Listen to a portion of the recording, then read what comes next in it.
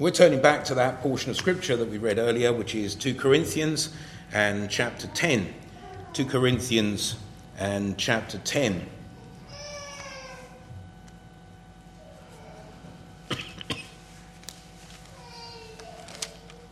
We'll just read a few verses from the beginning of the chapter, 2 Corinthians and chapter 10. Now I, Paul, myself beseech you by the meekness and gentleness of Christ, who in presence am base among you, but being absent am bold toward you. But I beseech you that I may not be bold when I am present, with that confidence wherewith I think to be bold against some, which think of us as if we walked according to the flesh. For though we walk in the flesh, we do not war after the flesh. For the weapons of our warfare are not carnal, but mighty through God to the pulling down of strongholds, casting down imaginations, and every high thing that exalteth itself against the knowledge of God, and bringing into captivity every thought to the obedience of Christ, and having in a readiness to revenge all disobedience when your obedience is fulfilled. Do ye look on things after the outward appearance? So I want to think about the fourth verse in particular here, and we'll work to verses either side as well. But that fourth verse says, for the weapons of our warfare are not carnal, but mighty through God to the pulling down of strongholds. It's a shame that in the ages of the Reformation, the Church of Rome didn't take any notice of those words, and instead went forth with weapons of destruction to kill those who and to torture those who would not obey the edicts of the church. The weapons of Paul's warfare, he says, are not carnal. They are not weapons of torture, they are not weapons of death, they are spiritual weapons, and that they are mighty through God. And he asks that question in verse 7, do ye look on things after the outward appearance? And of course, we do, don't we? In so many ways, we look on the outward appearance. And even within the church, we perhaps will take those words that the Lord Jesus spoke of and said, by their fruits ye shall know them. Well, we can know them to a certain extent, but we can't know everything about a person, and we don't know everything about their life. We don't know everything about the struggles that they go through. And certainly we should be praying one for another, edifying one another, long-suffering toward one another. And Paul demonstrates that very thing here. He is writing to them, and he is writing to them about many errors which have entered into the church. But he says that he beseeches them by the meekness and gentleness of Christ. And that should give us an insight into the portion that we're reading here. The meekness and the gentleness of Christ, and how that Christ dealt with people. And Paul is seeking to deal with people in the same way. He doesn't want to be harsh. He doesn't want to cast people out of the church. He wants to exhort them. He wants to encourage them. He wants to strengthen them. He wants to draw them on with himself and with all of the saints of God. There are some who stand against him, and there are those who speak against him. There in verse 8, it says there not verse 8, in verse 10, for his letters, say they, are weighty and powerful, but his bodily presence is weak and his speech contemptible. You see, they measure themselves amongst themselves. Verse 12, again, we dare not make ourselves of the number or compare ourselves with some that commend themselves, but they measuring themselves by themselves and comparing themselves among themselves are not wise. There is a disconnect from God. The church has become just the people, and there's a nod in the direction of God, but not an actual interaction with God amongst the people here in the Corinthian church. And Paul is saying, but my weapons are mighty through God. And what we need is to be walking with God. You say that my speech is weak and contemptible, but it's not my speech. It's the power of God, which is what you need to be thinking about. That is what God thinks. You're comparing yourselves with each other and saying, well, I'm better than that person, or I'm as good as this person, and what I say is as important as what Paul says, and the like. But that is comparing yourself with people. We need to be considering how we appear before the Lord and what the Lord would have us to do. And so the apostle here, as he speaks to them, says, I will be just as strong when I am present, with a boldness according to that position which the Lord has given me. And that boldness will stand when I'm with you just as much as it does in the letters. Though we walk in the flesh, he says, verse 3, we do not war after the flesh, for the weapons of our warfare are not carnal. Carnal meaning fleshly. The word carnal, of course, is the flesh. But mighty through God to the pulling down of strongholds. So I want to think about this verse, and we'll see it under three heads. We will consider, first of all, the gathering of intelligence about our adversary. If we are fighting a war, and we're thinking of the Remembrance Day today and those who died in a carnal war, let's consider the war that we fight, and it's still going on. In fact, we are in the midst of a battle, and we seem to be on the losing side at this moment. But of course, the battle is a long one, and even within the war, there were gains and losses, and yet the war was won. And so we should not be discouraged by anything which may come upon us in these days. But I want to consider then this intelligence about the adversary, then take an inventory of the armoury of God, because the Lord has bidden us to be involved in this war with the weapons that are not carnal. And then let us consider the aggression that we are to have for the King and our heavenly country. Gathering intelligence about the adversary, first of all, then, we consider the principalities and powers. You will probably recognise those words from Ephesians and chapter 6. So Ephesians chapter 6 speaks about the battles that we have, that we are fighting a spiritual battle. For it says in verse 12 of Ephesians 6, for we wrestle not against flesh and blood, but against principalities, against powers, against the rulers of the darkness of this world, against spiritual wickedness in high places. So there are certain things which we can say here. First of all, we wrestle not against flesh and blood, but against principalities. The principalities is the word arche, which means the beginning. It is those who have been in power from the beginning. So the devil himself, of course, from the beginning, as he came and tempted Eve, and Adam and Eve fell into sin. He has been about for a long time. For all of the ages of this world, the devil has been fighting. He has learned much in that time, and he is one of our enemies. We cannot overcome him in our own strength. We need something which is more powerful than he is, and that, of course, is the Lord, as we will see in a moment.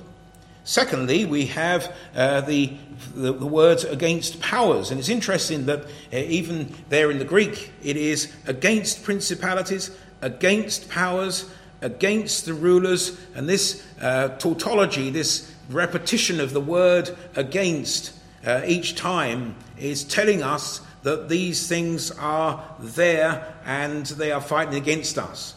So against the powers, exousia is the word. It means to the thing which comes forth from one. And that is the power, of course, of the enemy. And then finally against the rulers. And that's cosmocrats. It's not a word we hear anymore. We hear about democrats and autocrats and all kinds of different crats. But here we have cosmocrats. And cosmocrats. Cosmos is the word which is used of the world. The cosmos. And cosmos means world. Or as it's used in English these days, of course, everything that God has creation. Cosmocrats. And so the rulers, the cosmocrats of the darkness of this world. And against spiritual wickedness in high places. That word high places, again. Sometimes I do wish that translators continue to use the same words, particularly within the same letter, to explain the Greek words which are behind it. That would be much more helpful to us, because the words that we have in the beginning of the book of Ephesians, the heavenly places, are exactly the same words. And so here we have high places, which sounds as if it's different to the heavenly places, but it's the same words. So if we go back to Ephesians chapter 1, if you have your Bibles open to Ephesians, and in the first chapter of Ephesians, and the first chapter of Ephesians, keep in mind that we are fighting against spiritual wickedness in heavenly places. And then read with me from Ephesians 1 verse 19.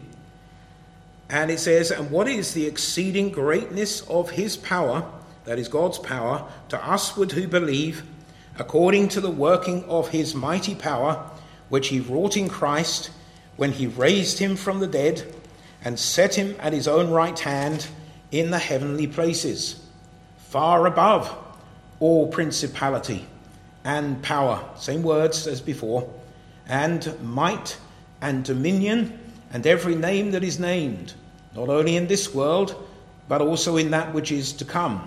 Now that word world, again, this is not the word cosmos. Cosmos is a word for the world. It's a word which is used in the English word cosmopolitan. It's also the word which is used in the English word cosmetics. So it's that which is visual in this world. It is that which is carnal in this world. But this word is a different one. This word is the word aeon. And the word aeon, well, we kind of brought it across into English as an eon. That is an age. So it's not the actual physical world we're speaking about here, but the age.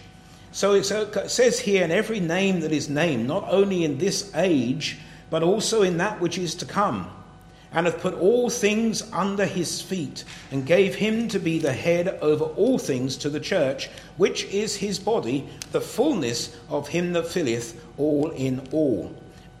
So the age is the age in which Paul writes. He writes to the Ephesians, and in that which is to come, that is continually until the second coming of Christ.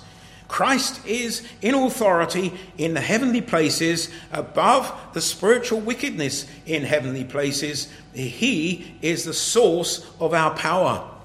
And so we should not be discouraged by the fact that we fight against principalities and against powers and against the rulers of the darkness of this world and against spiritual wickedness in high places. Gathering intelligence about the battle is very important, of course. We need to know who we're fighting. We need to realize and recognize that the battle is a spiritual one. That the battle will not be won physically, will not be won carnally, will not be won intellectually. It will be won spiritually by Christ, who is exalted above the spiritual powers, and it is us working in and through Christ that we gain the victory. And then we think also, as we gather intelligence about the adversary, about the personnel. And of course, the personnel are all of those who have the devil as their father. Remember how the Lord Jesus spoke of the Jews in his day, and says, "Ye are of your father the devil, and the works of your father will ye do." And of course they said, "Well, Abraham's our father." But he said, "If Abraham was your father, then you would believe in me." But the works were the works of their father, the devil. And of course, unless God is our father, then our father is the devil. And we are following in his ways, and we are taking in the instructions and the lies and the deceits of the world and of the wicked one. And they are many. In 2 Corinthians, which is the book, of course, and keep that in mind, because remember, these are letters. I can never stress this too much. These are letters which Paul has written, and as he writes the letter, the same thing is in his mind from the beginning to the end. Now, there might be different aspects, and he may wander about from subject to subject, but nevertheless, his mindset is going to be the same. So there is a connection within one letter. When he writes to somebody else, he'll have something else in mind, and he may cover the same subjects, but he has them in mind, and he has what he has learned and what he's experienced will be different on that occasion as he writes the letter than it was in the former letter. So we need to keep those things in mind too. But in 2 Corinthians 4:4 it says, "In whom the God of this world hath blinded the minds of them which believe not, lest the light of the glorious gospel of Christ, who is the image of God, should shine unto them."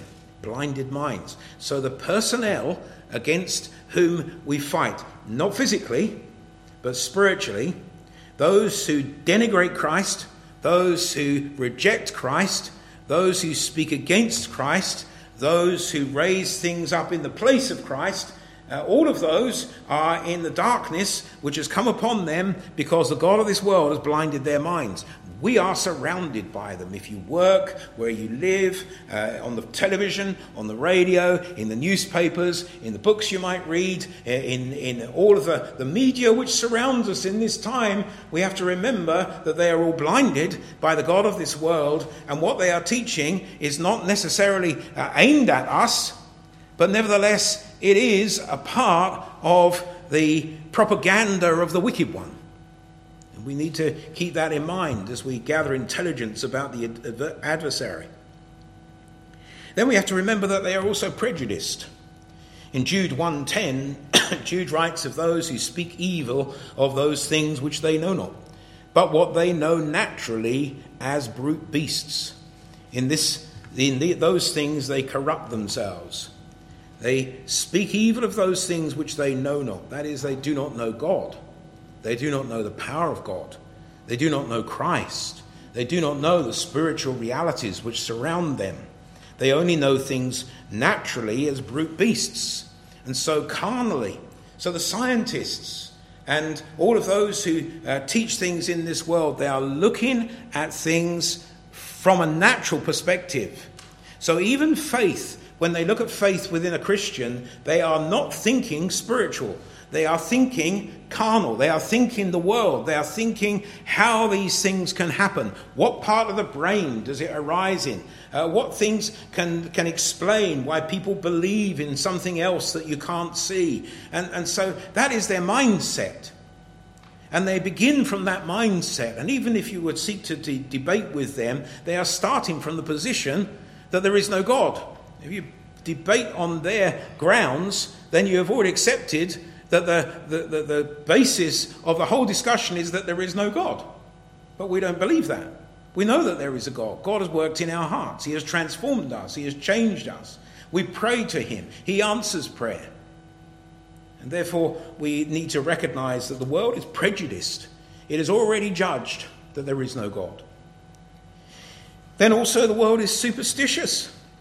In Acts 17 and verse 22, then Paul stood in the midst of Mars Hill and said, "Ye men of Athens, I perceive that in all things ye are too superstitious. For as I passed by and beheld your devotions, I found an altar with this inscription, to the unknown God, whom therefore ye ignorantly worship, him declare I unto you." And Paul was very clever in taking that particular inscription, to the unknown God, and speaking of Christ, that they might know the only God.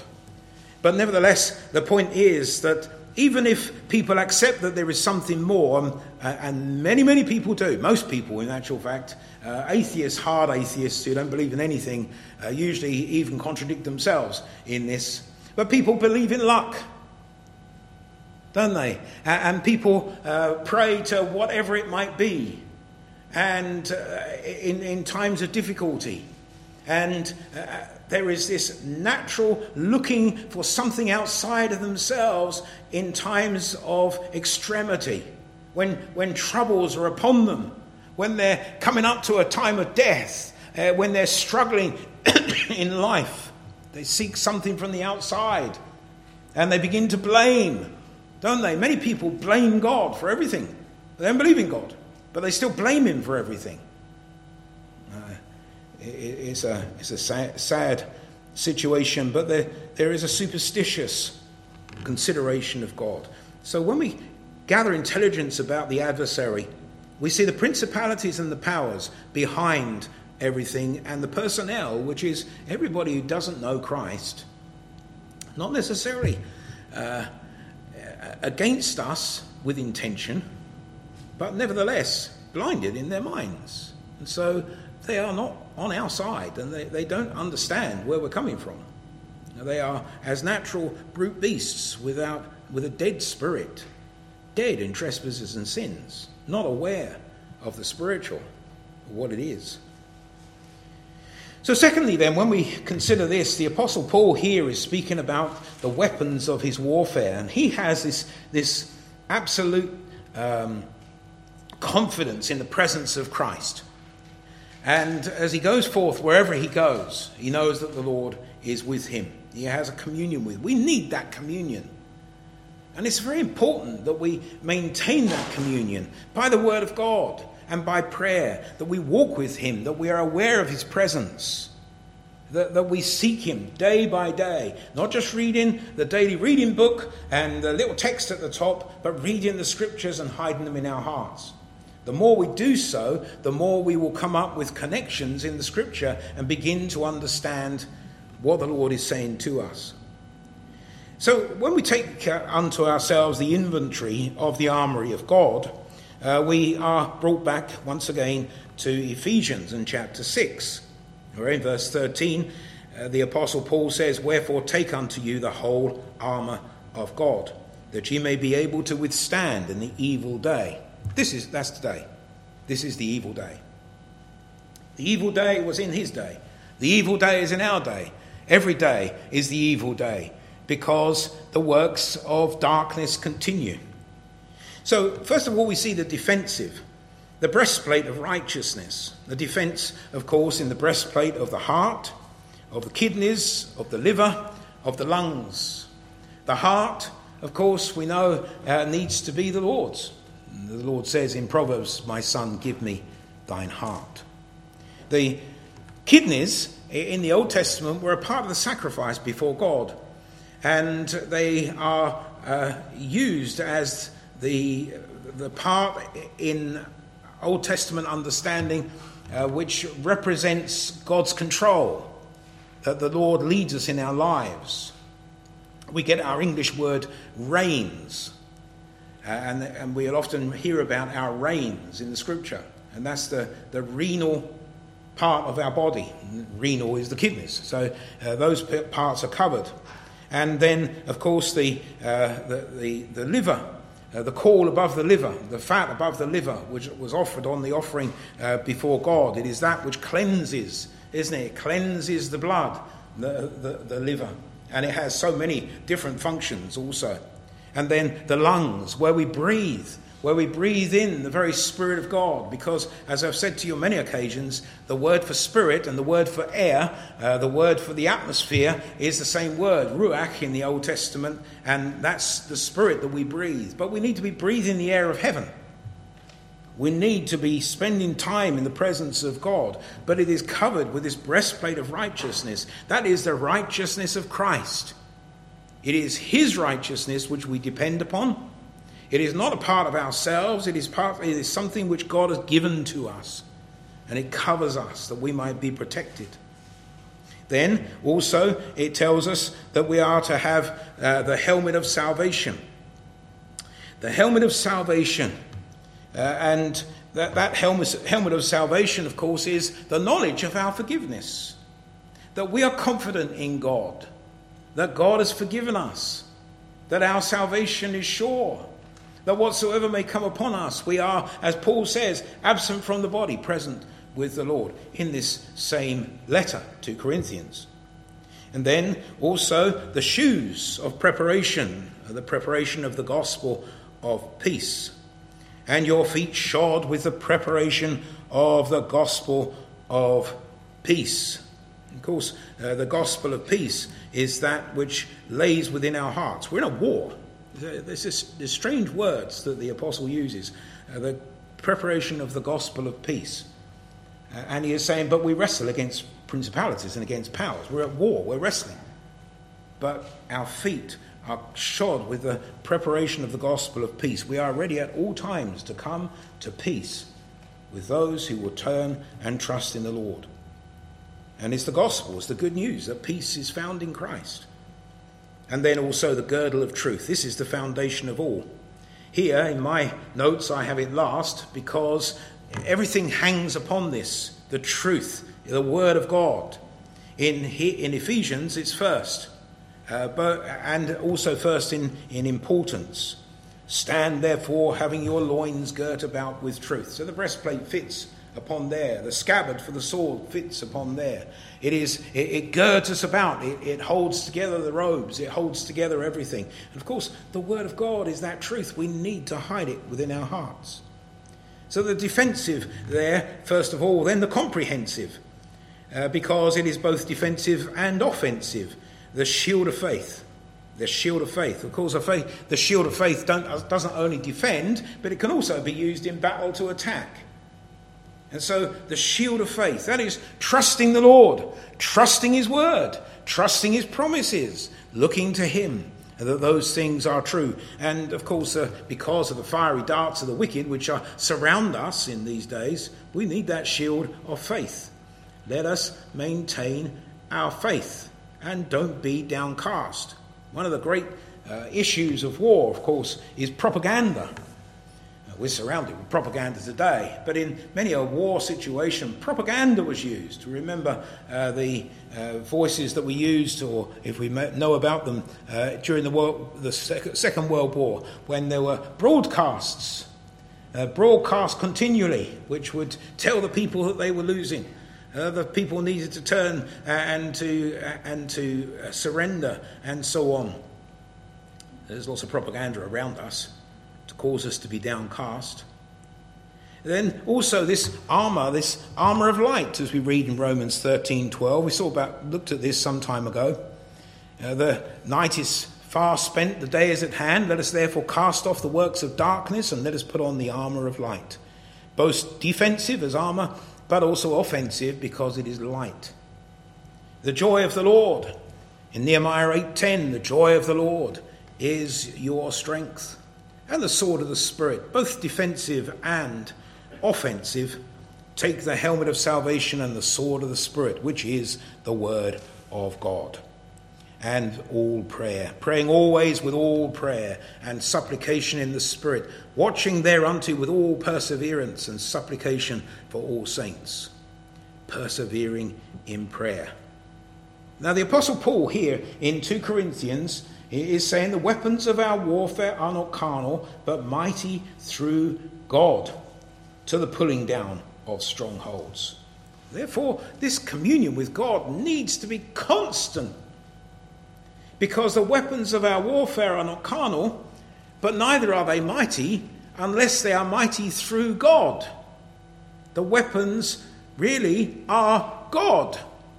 It is God working, and that is what he is saying to the Corinthians here. You think that I'm going to come there and there's no power in me because my speech is contemptible, but that's not the issue. It doesn't matter what my speech is. It doesn't matter what my bodily presence is. What matters is what God will do. And God is able to do much more than you think. In 1 Corinthians, it tells us that taking the communion, that many are weak and sickly among you, and many sleep, many are dead, because they have taken without any consideration the cup and the bread. The spiritual realities of God are far more powerful than this world believes, and so much more powerful than even many Christians believe. We come then to the offensive, and really the offensive weapon is our faith. Because we read in 1 John 5:4, whatsoever is born of God overcometh the world, and this is the victory that overcometh the world, even our faith. It is offensive because it trusts in all of these defensive and comprehensive weapons, because it trusts in the Lord, and because God is the power of the weapons of our warfare. And then finally, and we have little time, let us initiate an aggression for king and heavenly country. What is that aggression? Well, in verse 5 here in 2 Corinthians 10 and verse 5, casting down imaginations or reasonings. Imaginations or reasonings, where it is not the word of God which is accepted, but ways of getting round it. The Jews were very good at this, still are today, how you get round the laws of God. That's why they had them all stipulated in this way or in that way. and there are always loopholes in laws. The more tightly a law is written, the more loopholes it seems that there are, because it only says this, and if it only says this, then we can do that. The looser the law is, which is an amazing thing really, but the looser the law is, like the Ten Commandments of the Old Testament, the more it covers. The fact that thou shalt not commit adultery covers not just the fact of a husband and wife, but all kinds of fornication. And not only so, but also in the Old Testament, and indeed in the New Testament too, the very concept of adultery is taken spiritually. That we are adulterers and adulteresses, we read in James, for instance, because we are not wholly given up to the Lord, but we are committing adultery with the world. That we are, as it were, playing away with the world, and then coming back to God as if we are all righteous. So there's that spiritual adultery. It's a very open, loose law, but it covers far more than the tightly written laws that the Jews used. And we see that we are to cast down our reasonings, and that's what is to be done. We need to be very careful about our reasonings. Come back to the Scriptures. Don't get into reasonings with the world, but come back to the Scriptures. Then casting down imaginations and every high thing that exalteth itself against the knowledge of God. And of course, the word knowledge is the word science. The science of God. Knowledge. And of course, here we have the high things that exalt themselves. And science is the God of this age, isn't it?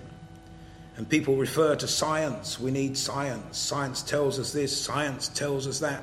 Science. But science has become a god. Because science just simply means knowledge. What is knowledge doesn't tell us anything. Knowledge is just what we have discovered. And then we extrapolate and we make our reasonings on the basis of what we know. But what do we know? We've already seen that the world does not know God, so therefore, from the very outset, is completely on the wrong track. It only sees the things of this world. It doesn't see the spiritual realities.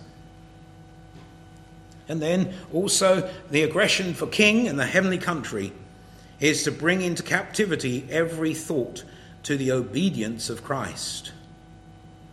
Bringing into captivity every thought to the obedience of Christ. The Lord Jesus Christ, of course, was obedient in all things. He learned obedience, we read in Hebrews. And was able to say to the Father at the end, I have finished the work which thou gavest me to do. No other person has been able to say that. I have finished the work. The Apostle Paul, we can look at, but he says, I have fought a good fight. But he didn't say that he had finished. The Lord decided when he had finished. But Christ was able to say, I have finished. It is finished. And then gave his life to redeem us. We'll look at something concerning that this evening. And then finally in verse 6 it says, and having a readiness to revenge all disobedience when your obedience is fulfilled. In 2 Corinthians he speaks about revenge in another place. It was the fact that they had allowed this adultery within the church of a man going with his father's wife. Not necessarily his mother, but his father's wife. And they allowed this to continue. And Paul said, no, you've got to put that person out. And he was afraid that they might just walk away at that point, but they didn't. They repented, and it brought about a revenge against their disobedience. They really sought to be right and to be obedient to the command of God and to walk as the Saviour walked. That we need to keep in mind, that we might walk in obedience. We are not, if we are Christ, the children of disobedience. We are the children of obedience, children of faith. That is the victory that will come by faith, the victory that overcomes the world. May the Lord bless these thoughts to our hearts today.